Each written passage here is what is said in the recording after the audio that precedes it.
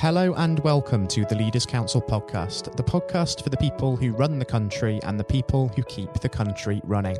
You join us on a sunny day here in the capital on a week where we're not quite sure whether a global pandemic or Russian interference constitutes a greater threat to the UK. Of course, only time will tell. My name is Scott Challoner and I'm delighted to be joined first and foremost on today's programme by Amanda Waterworth as we bring together unique perspectives on leadership. Amanda is the Registered Manager of Pride Community Care Ltd, a care provider based in Burnley, Lancashire. Amanda, very warm welcome to you and thank you ever so much for taking the time to join us on today's programme. Good morning. Good morning, Amanda. Pleasure having you with us. Now, the purpose of this discussion is, of course, to establish your take on leadership. So regular listeners will be pretty much prepared for what's coming next. But if we dive in by sort of taking that word leader aside for a moment and considering that in a little bit more depth, what does that word leader actually mean to you? What should the role of a leader be in your eyes? It's an important role. It's about having strong and clear policies and procedures in place for everybody to follow, and having a strong workforce so then everybody knows what they're following. So nobody's at risk. And thinking about your sort of personal leadership style, how would you describe that? We're very open. We've got an open door policy. We engage with the staff every time they're on shift. We've got a strong management in place in the office. All staff stay. We don't leave. We've got a high recruitment because of the way that we are in delivering our management. And I can imagine that given your line of work being in the care sector, of course, that the last few months for you have been a tremendous challenge with the emergence of COVID-19, of course, and the challenges that that has brought about. How difficult has that been for you adapting to this? It's been a massive challenge. We did see it coming. I did have the PPE available and I did put my staff in PPE before the pandemic arrived. And we did speak to the individuals who use our service prior to it and reassured everybody, kept everybody calm, and that was massive. It kept things safe, did that. And when it comes to sort of people management during a time such as this, just how important is mental health and well-being in leadership? Not just, of course, in terms of safeguarding your own, but also, in your case, those of the staff working around you who, of course, are having to remain in the premises, and also those of people that you're caring for as well. I've got a mental health care agency. So for us, obviously, that's our aim, to keep everybody safe. Not only the service users, we've had to keep staff safe as well. It's been really important having daily contact with everybody and talking about any anxieties. They've done a lot of walking and talking, but making sure that we've gone in and carried on as normal to look after everybody. And I suppose that when you are an employee in an organisation such as yours especially, when you just need that little bit of direction and reassurance that things are going to be okay at a time like this, the natural thing to do is to look to the one who's leading you for that little bit of inspiration when it's required. But when you are in your position and you're the one sort of running the show, as it were, when there's nobody above you to refer to, where do you look to for that inspiration when you feel that you need it? I've gone to LTC, who supported us, and to individual staff, social workers and care coordinators who supported us. I've felt really supported throughout the pandemic, and we've been having regular emails from the government, etc. So I have felt supported. Of course, much has been made of the support that the government has provided during this time, particularly with regard to frontline industries such as yours. Do you think that it's been clear what's been expected of you throughout the pandemic thus far and continues to be so, and that you are indeed adequately resourced? At the beginning, there wasn't clear policies and procedures, and you were ringing through, and it seemed that there wasn't, but then it was addressed quickly, and I felt well supported. It was just when it arrived, it didn't seem that people knew it was arriving. Yeah.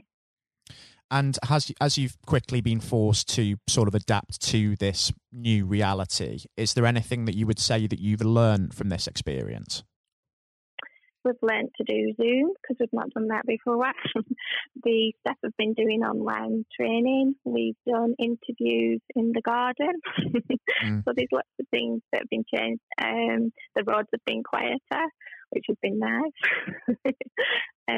But I'm really proud of my workforce. I'm really proud of the individuals that use our service because we've kept work as normal and they've all kept well. And I'm really proud of them for that. I suppose it goes to show, doesn't it, that people really can bring the best out in themselves during times of adversity, doesn't it? Because leaders have really, really stepped up to the plate during this time, but also employees as well, just in terms of keeping those vital services ticking over during this period. Yes, definitely. And sort of thinking about the fact that this pandemic has changed our working practices quite drastically, with a lot of people, of course, having to adapt to working from home and then others working under stringent new safety procedures. Do you think that some regular features of this lockdown period could almost become a permanent part of the way that certain industries function in this country going forward from here? I think so, definitely. And the office staff are still working from home and it works better. We meet up in the morning via phone or a webinar, and then we have directions for the day, and it works. It's been really effective. And thinking about now, just before we do wrap things up on the programme today, the next sort of 12 to 18 months, because there is a new normal that we are going to have to grapple with, that much is clear. I'm interested to understand what you think is next for you, Amanda, for Pride Community Care, and what you really hope to achieve during that period. I just want to continue. We are growing because of the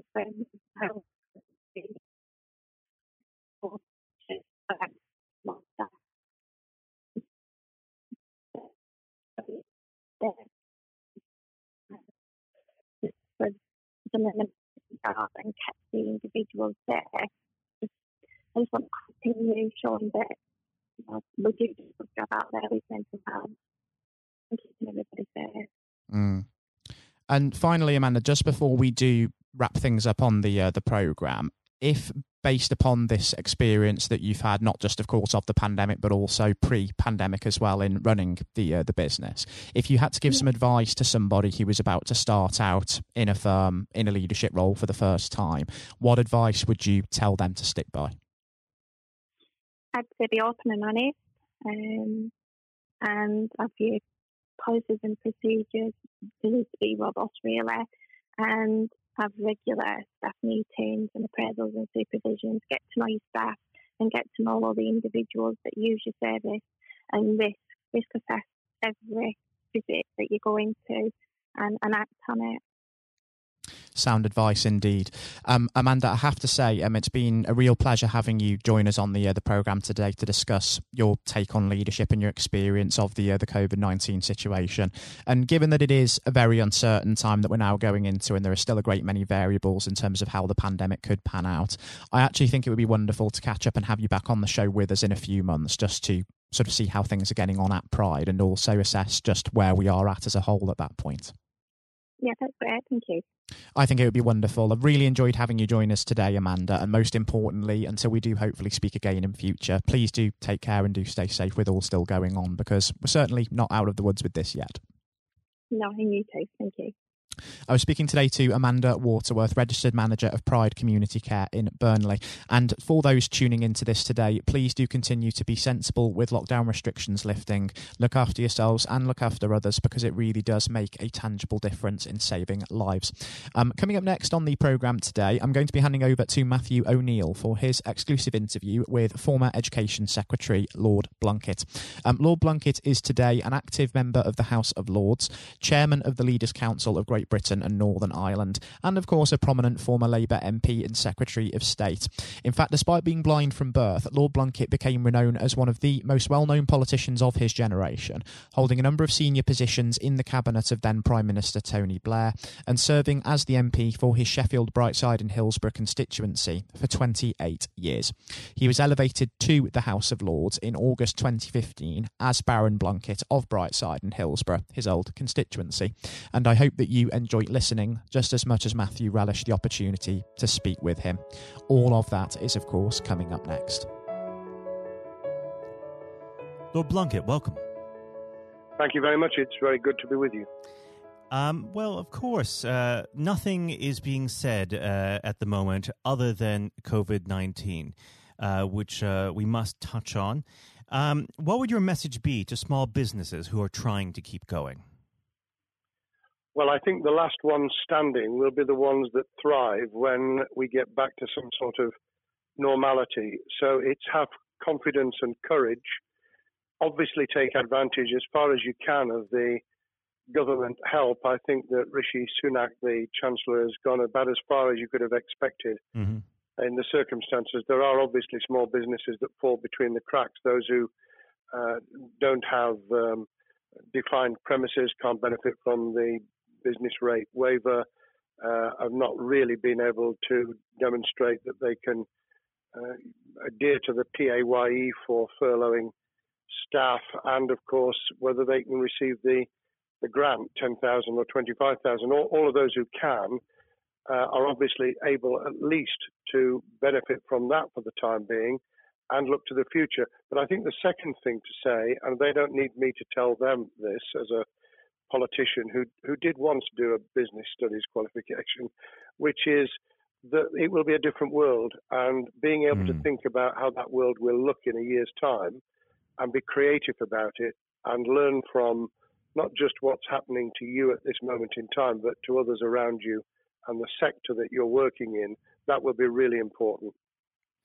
Do you feel that the long-term effects of the COVID-19 outbreak will in some ways be positive for British industry? Well, only in the sense that people are having to be creative, they're having to adjust and innovate. Therefore, they're thinking about more productive, if you like, greater productivity ways of delivering the same service or delivering the same products. And in that sense, I think we'll have temporarily at least very much higher unemployment than we've become used to, but we'll probably have a burst of productivity, which will help with the recovery. Whether it will help with the inequity of the way in which our economy is imbalanced, both between services and productivity and the production of goods and services, I'm not sure. What we will need to try and do is to ensure that the geographic imbalance that exists is, as far as humanly possible, is dealt with by both the entrepreneurship and innovation from the bottom up and targeted government help, which will still be needed. And we are now in the throes of the kind of borrowing that we saw back in 2008 to save the banking and economic system. We're having to do that to save the whole of our productive business and commerce, and I think that will have to be sustained for some time. Do you feel that people will take a second look at global supply chains in the wake of this outbreak? I think there's going to be much more creative ways of using local supply and linking up inside sectors much more effectively, and I hope that the Leaders' Council will be able to play a part in that, in the sense that people who have something in common, a synergy in terms of what they're delivering, whether it's a service or whether it's manufacturing or whatever, will be able to see that there's a good outcome from knowing the sector better, linking with people, not just geographically, locally, but those in this country who may not have been on the radar in terms of what they produced for the supply chain.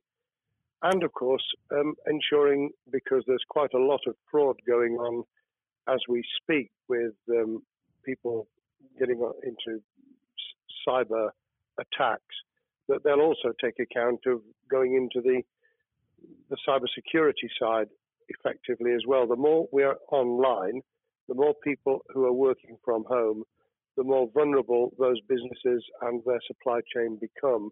And that's something to think about as well. How important is strong leadership at the moment?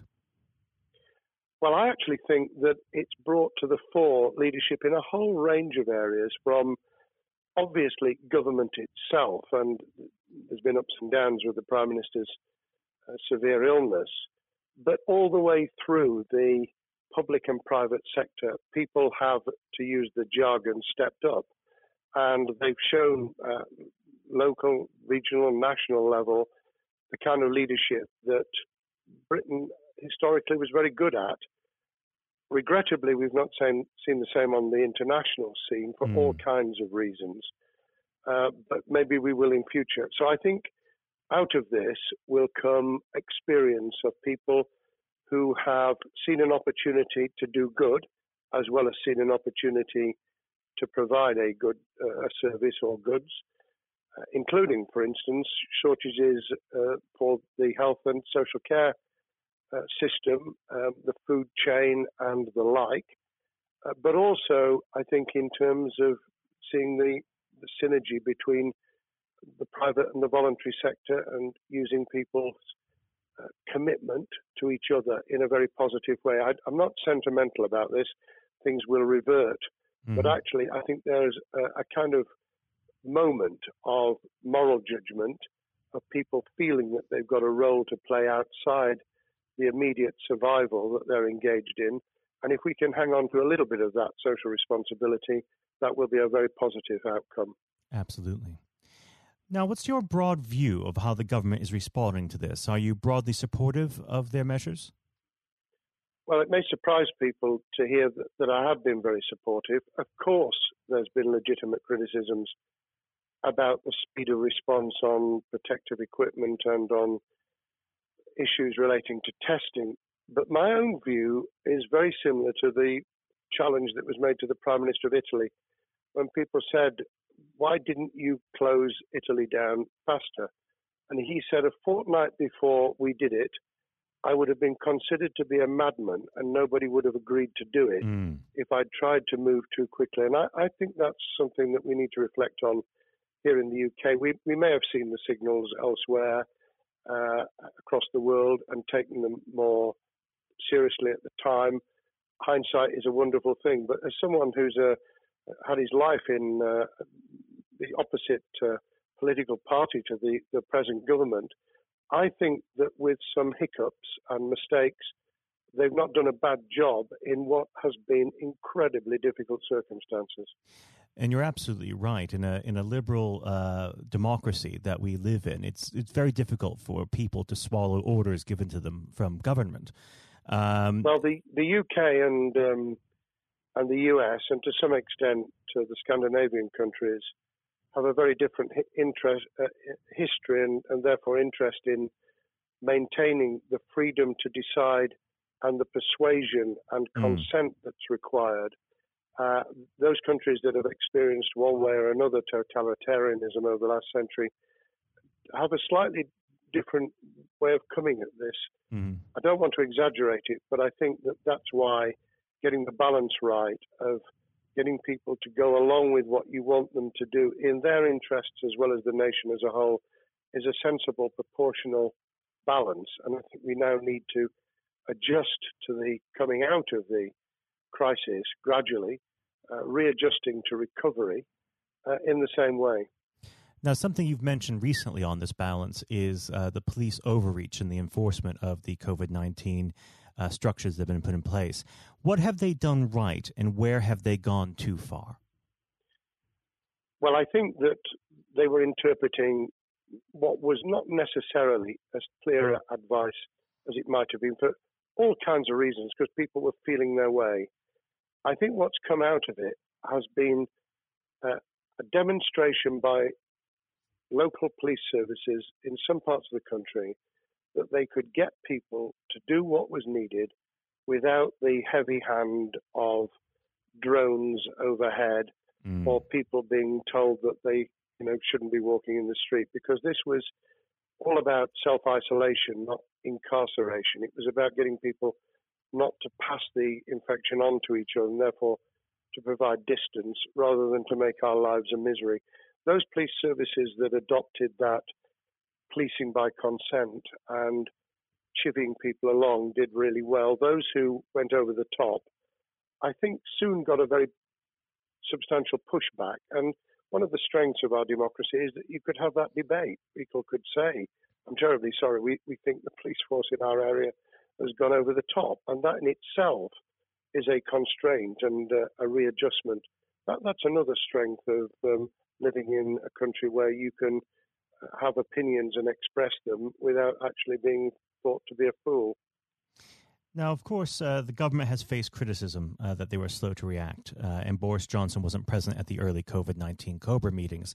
Now, Number 10 has claimed that this is normal practice. The health secretary often chairs COBRA meetings related to health. Does this tally with your experience as a Secretary of State, or would you have expected the PM to be more hands-on during the initial stages? I think different prime ministers do have a very different style. And Boris's style, which I think will now be considerably adjusted, was very swashbuckling. In some senses, delegating is a good thing, as every leader of every business or public service knows.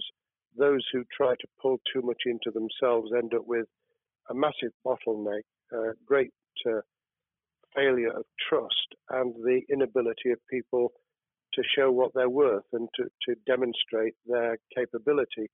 So I'd be very wary of jumping in and saying he was wrong to delegate the essential COBRA meetings. What I was surprised about was that he didn't chair the first couple, because my experience with Tony Blair for the 8 years I was in Cabinet was that Tony was a great delegator, but he would get a grip to begin with, watch what the difficulties were, and then give people direction and confidence to be able to get on with it.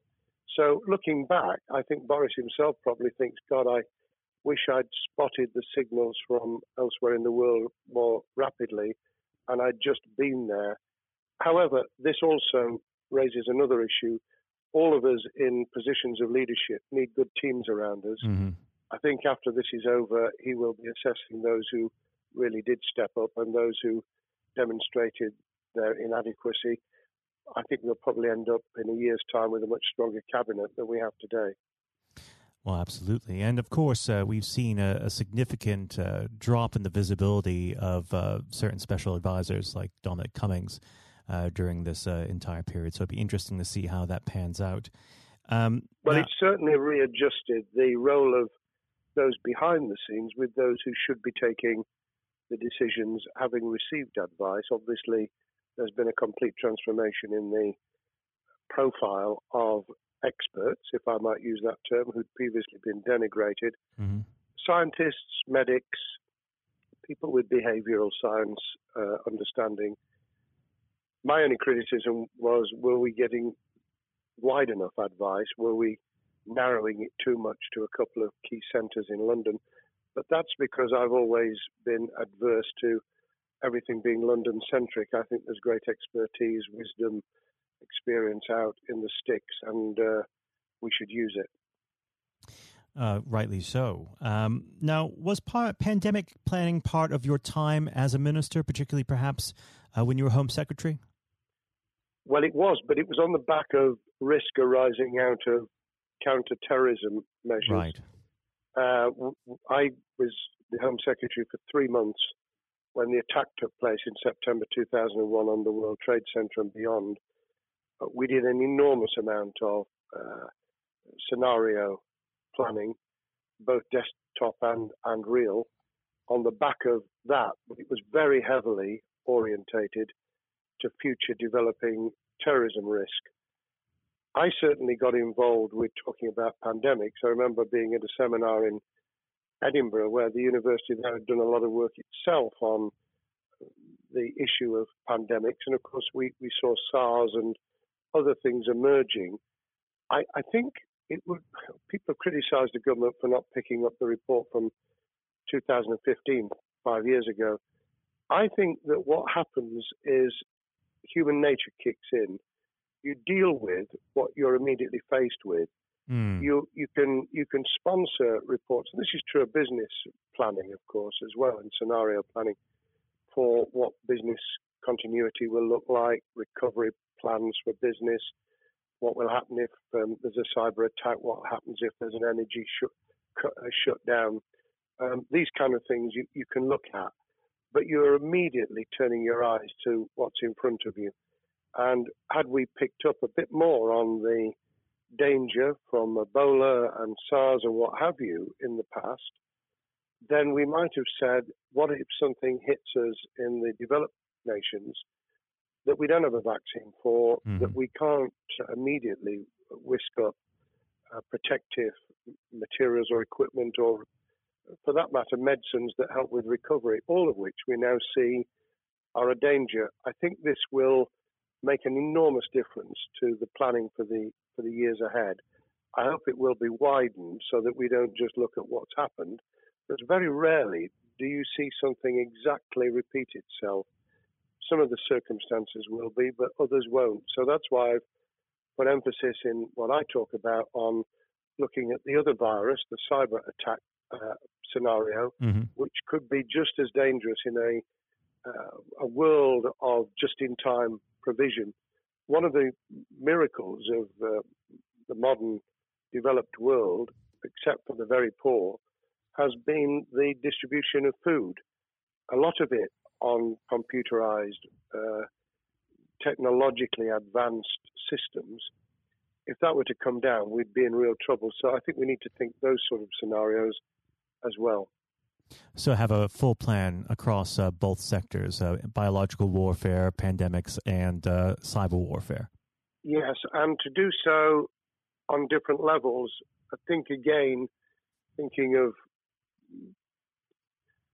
thinking global but acting local, we need a lot more to think about what would happen if something took shape that actually broke down those national and global chains and how we would cope.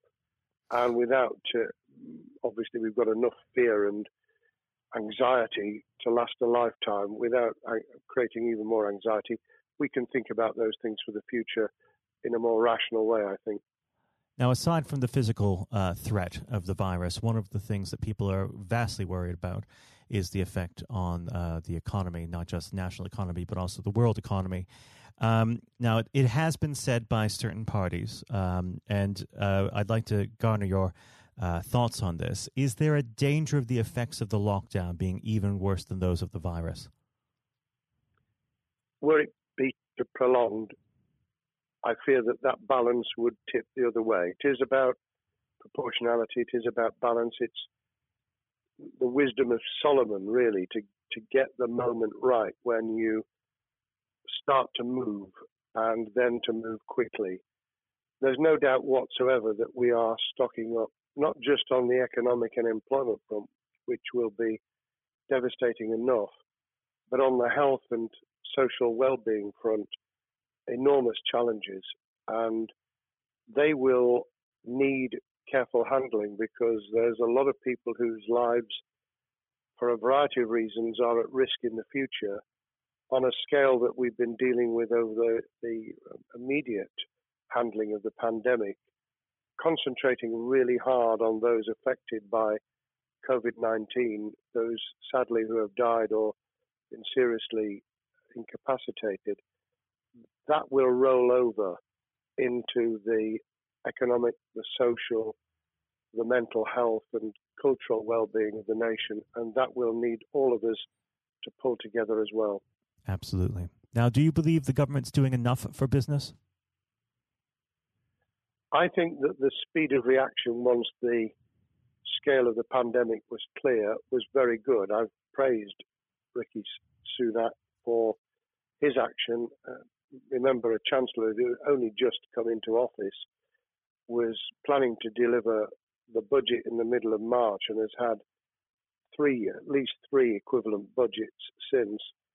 I think he's handled it very well. Understandably worried now about what we're doing to our economy. The level of borrowing is sustainable because of low interest rates, but it reaches a point, of course, where tips over, so that you can't then do the kind of structural investment requirements that the government were laying out before and in the March budget. And those will have their consequences as well as a planned payback over many years. I think we've learned something over the last few months. We needed to take immediate action. We don't want another round of austerity equivalent from 2010 through to 2019. I don't think the nation, on the back of what's happened and the challenges we have, could take that. And therefore, we need a different plan, economic plan, over a much longer period, just as we did from the Second World War all the way through to 2002, when the final American loans were paid off. Now, of course, one thing that's on everyone's lips, how much longer do you believe that the lockdown can go on for? I believe that we need to be substantially back in action as an economy in June. This obviously is led in terms of places where people would meet in large numbers, having to adjust to the fact that it will be longer for them. And sadly, that will involve business closures. It's why the Chancellor extended the furlough scheme to the end of June. Mm-hmm. But unless we get things moving in June, I think we'll run into the summer where all kinds of services and industries will have a chain reaction effect. And what happens with one will then have a major impact on another. And then you get the skittle effect where things get knocked down that you hadn't perceived were going to be affected. So I very much, if I were in government, and I always think of things in that context, what would I do if I were in government? I would be on the side from the second week in May, on the side of the hawks in terms of saying we've got to start moving, and we've got to do so with the collaboration and cooperation of the public who have got the message, who did behave, who responded magnificently. Let's try and get back, perhaps, doing things differently for a time, but substantially getting back to business as usual. And unless we do that, then those areas that can't and wouldn't expect to be back in action immediately get pushed further into the middle of the year and the autumn, and then they become unsustainable. Now, of course, one of the other major developments we've had recently are the changes in the Labour Party. So if we could just speak on the Labour Party for a while. This might sound like an obvious question, but how does Sir Keir differ from Mr. Corbyn? Well, I'm biased because I believe the Labour Party has come out of 4.5 years of a black hole of a nightmare, where it neither represented a credible opposition nor an electable government, and the combination was to let those who supported the Labour Party and needed some of its policies let them down very badly. Sir Keir Starmer both is a highly intelligent, professional lawyer who, as Director of Public Prosecutions, led the service well, had to take difficult decisions at a time of austerity, understands the world beyond Labour members, but has been able to do business with those who originally supported Jeremy Corbyn and was able to command support from them. His creation of a balanced shadow ministerial team has been very encouraging. I supported Lisa Nandy, who he's made Shadow Foreign Secretary, because I thought she understood the north of England and the disaffected former Labour voters. But I believe that Sir Keir has taken on board those who have something really sensible to offer. And I believe he will be both a great leader of the opposition. More importantly, he will then present himself as a credible alternative prime minister. And all governments need an alternative government at their shoulder. It was true of us from 97, and it took the Conservatives some time to recover and to get to that position, but they did, and the Labour Party will, and that's crucial for our democracy. All of us need to understand and appreciate that a living, breathing, functioning democracy requires a credible, confident, and in many ways supportable opposition, as well as a government that we clearly want to do well, because none of us want, as we didn't with the COVID crisis, none of us want the government to fail.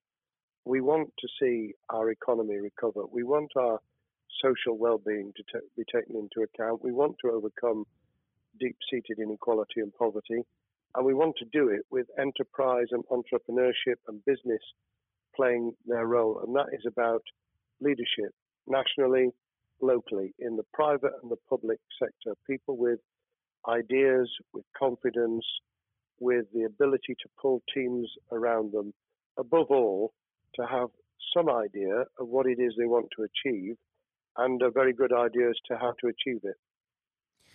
Now, of course, one of the biggest problems Secure is facing will be tackling the party's anti-Semitism problem. There has been a recent internal report that has been quite damning. What's your response to that report, and what does Secure need to do in response? Well, there are two reports. One which is being produced by the Equality and Human Rights Commission, which he will, and has already indicated, will implement in full.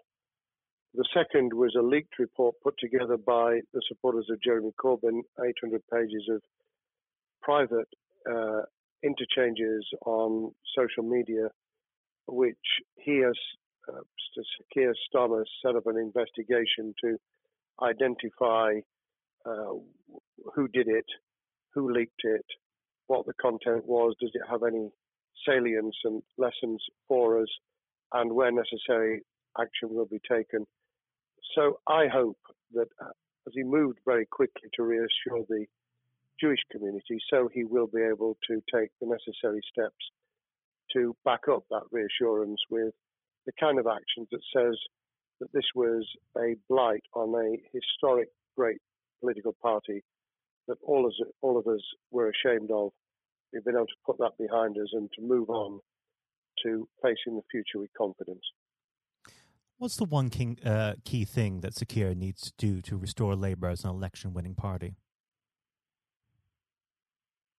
I think Sir Keir Starmer's major challenge is to convince sceptical voters that Labour has not only reverted to a party that they can support because they can see it acting, developing, presenting as a credible alternative government, but also that the lessons have been learned from the fiasco from 2015 onwards. In other words, there have to be very clear signals of substantial change, not just the right words, not just reassurance that we're not going back to some of the crazier policies, but actually that we've understood why the electorate rejected those policies so substantially in December 2019. If people get that message, they'll understand that the Labour Party has